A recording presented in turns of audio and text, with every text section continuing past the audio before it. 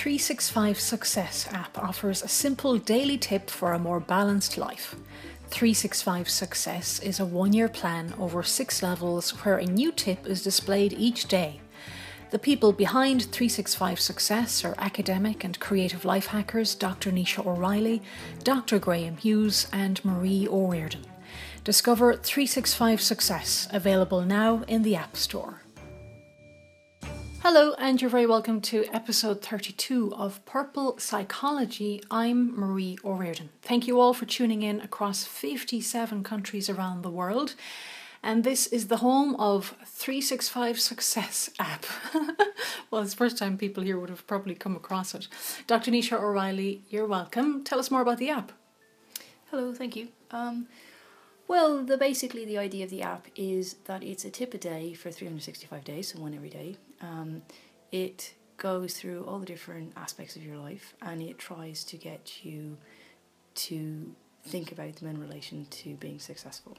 So the people behind the app, there's you, and there's also Dr. Graham Hughes has been helping us. Do you want to talk about Dr. Graham? Yes, Graham's been on the team. I can't remember how long he's been on the team. 2010. Well, was it that long? Yeah, I was going to say he wasn't the first batch of teachers I had on the team. He was the second batch, with the shuffle around.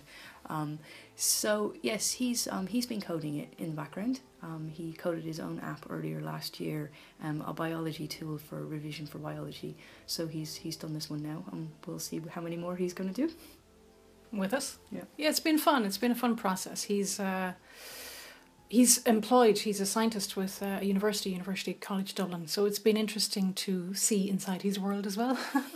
Yes, like all of my team, he excels in what he does in the outside world. And he recently got married, and he's married to another one of your teachers, keeping it in the family. Yeah, well, everybody on the team has either come to it because they know somebody else. That's been a common theme. I can hear the click of your pen. It looks like an elaborate pencil. May I hold it? You know what I'm like? Oh, that's lovely. It feels a bit like titanium. Why do you like using a metal pencil? Because I got it when I was doing my PhD, and I kind of can't think without it now. You can't think without a pen anyway. Yeah. All right, episode 32. What would you like to start off with? Yeah, this is going to be an interesting episode. There's loads amalgamated. I've been collecting notes. I think I've got notes for about 7 podcasts here. So we'll start with all of the random articles I've come across over the last couple of weeks.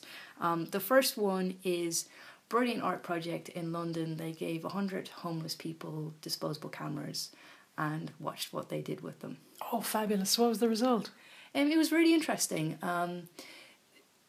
The first thing that struck me was they photographed a lot of animals. I have known a number of homeless people in Dublin city centre who have given up on the world of people and are massively close to animals. I can think of one woman in particular who always has a collection of dogs that are better cared for than she is.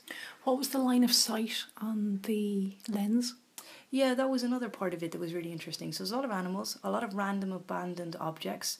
They photographed a lot of people, but what was really interesting is that their line of sight was lower than everybody else's. So it was a real case of, you could see that their eye line, that they really felt like they were separate and they'd actually dropped down in society and dropped out of society. I'd seen that in the Third World before you mentioned that article. Yeah, I think it's an amazing project. Again, I'll put up the link to it on the Facebook page so everyone can have a look at it. Facebook.com/Purple Psychology. Yeah, so that was the first interesting one. So continuing kind of on the theme of photographs and technology, I've seen a lot of articles on smartphones in the last couple of months. A lot of people are talking about smartphone addictions. And devices in general? Is this like your iPad or your, what do they call them, tablet or... Yeah, a bit of everything, but particularly smartphones. And another article that I'll put up a link to as well on the Facebook page was people being photographed, and the theme of the article was, if this doesn't make you want to give up your smartphone, nothing will. And so it was a whole series of people in social environments completely ignoring somebody in their space because they were on a smartphone. Well, You know, we had lunch a couple of weeks back, and what I noticed, this was a UK restaurant, and what I noticed was there was a family across from us, and I mean no judgment or anything, I'm just speaking about an observation, and there were two young children at the table. Both of the children had two iPads, didn't interact with each other, didn't interact with the table, and what was your observation? Yeah, it's quite common. Like, people are bringing technology out to restaurants basically to keep their children occupied rather than actually being integrated in the conversation. And there is some personality types with children where, you know, social interactions don't come as naturally to them as other people. Like, small talk is difficult, or they find it difficult to walk into a crowded room, or they might be a bit quiet or a bit more shy. And what happens is that if you give them this crutch of technology, they use it as a barrier and as a tool to block people out of their existence. So, you know, you'll see photographs on Facebook where they'll go to a cousin's, day or birthday or whatever it is, and they'll be using the parents' phone so that they don't have to talk to any of their cousins. I'm guilty. I spent a huge amount of time in technology.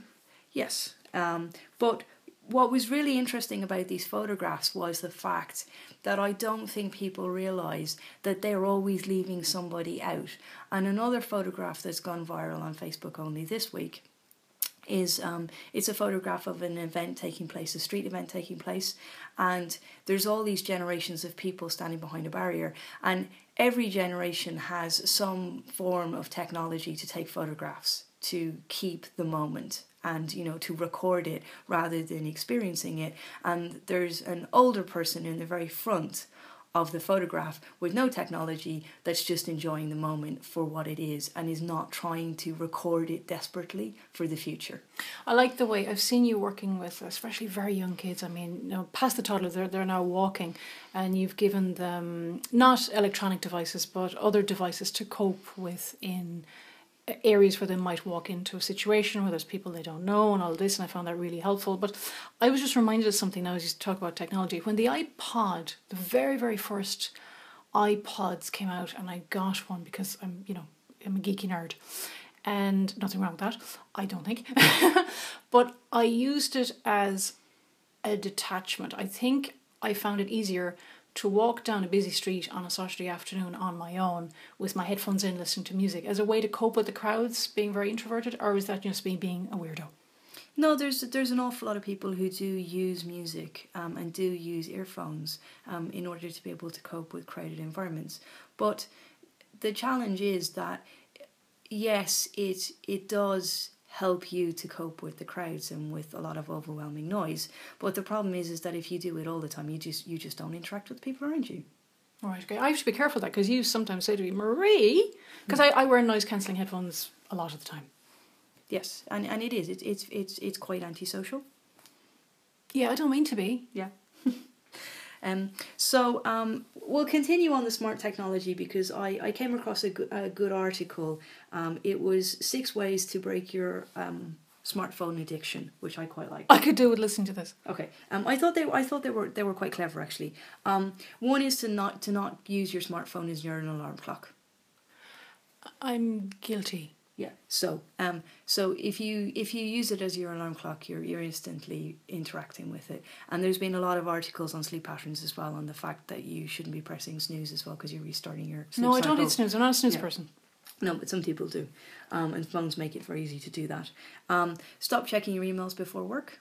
An awful lot of people are making themselves accountable for their work outside of the office. I know our situation's a little bit different. Yeah, I'm pretty good on that, actually. Yeah. Remove excess apps. So try to have your phone as something that you're not constantly glued to.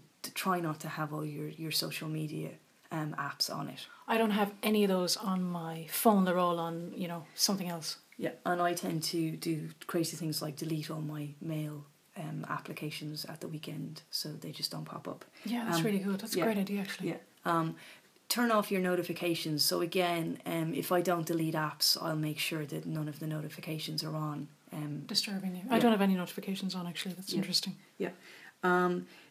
There's a big argument for not bringing your smartphone into the bedroom at all anymore. that a lot of people are bringing work into their sleep space.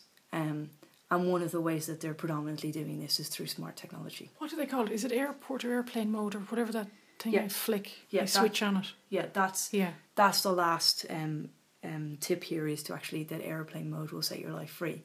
But the problem is that a lot of people don't have the willpower. Once their phone is there and they're using it as their alarm, and they turn off their alarm in the morning, the first thing they do is look at their Facebook, look at their email, look at everything. Yeah, time-wise, I think I'm a bit of a freak because I've got, the radio-powered, the atomic clocks everywhere. And I even have the atomic clock app on my phone. I don't even trust the phone time. I go by the actual atomic clock timer. Okay, so continuing on this train of technology, social media, everything, I also read an article on Irish teenagers online. Interestingly, Irish parents monitor their kids a lot more than the UK parents on what they're using. I wouldn't have thought that, but you're reading the report. Yeah, I was surprised that it was 80% of Irish parents looked at what people were doing online. We recently had a parent tell us, no names obviously, but that they had secret apps that you couldn't find on the device to track their kids, and so the kids wouldn't know that the parents were checking up on what they were doing. Yes, that's quite common looking at this article. But interestingly, the three biggest social media platforms, none of which I use, which are the most popular social media platforms for teenagers in Ireland, a good chunk of the parents don't actually know how they operate. Oh, okay.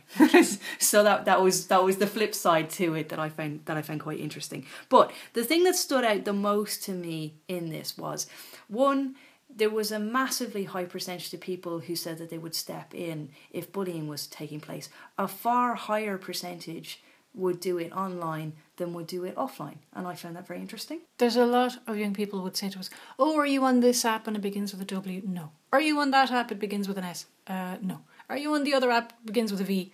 No. It's kind of funny, isn't it? Yeah.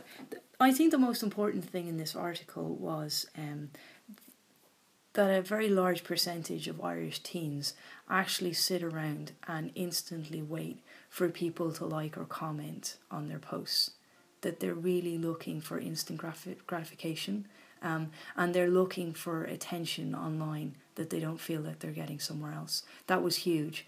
And there was a very high percentage of them talking anonymously about big issues that they couldn't talk about anywhere else. That's sad.